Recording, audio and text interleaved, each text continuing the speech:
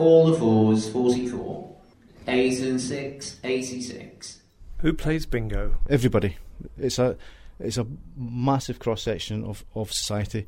We can't just say it's a certain type of person. Everybody.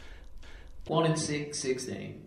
Hi, I'm Steve McVicker. I'm the general manager here at Mecca Naughty Ash. The local bingo clubs are the centre of a community. Not so much about winning sometimes, it's about the sociability and the chances of winning. The amount of times the customers say, I was waiting for one. That creates a sense of enjoyment and a sense of companionship as well amongst players. What's the state of bingo today?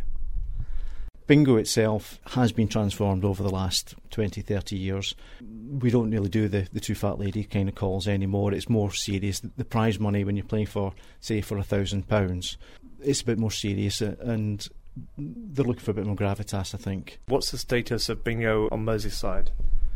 In Liverpool, in the last 5-6 years, we have lost 3 or 4 bingo clubs. The bingo duty is a taxation on the profits of Mecca. However, the reduction in taxation is good news for Mecca customers because we will be able to provide even better value for money by lowering prices and offering bigger prizes. It's also going to mean that we can step up investment in our existing units and perhaps even build 2 or 3 other units throughout the country as well.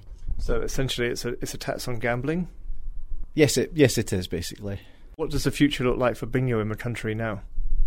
The future is a lot more promising looking now, especially for what I would say is the smaller independent operators who at times are sailing very close to the wind in terms of it takes a problem with the roof and that could be them, all their profits wiped out for the year.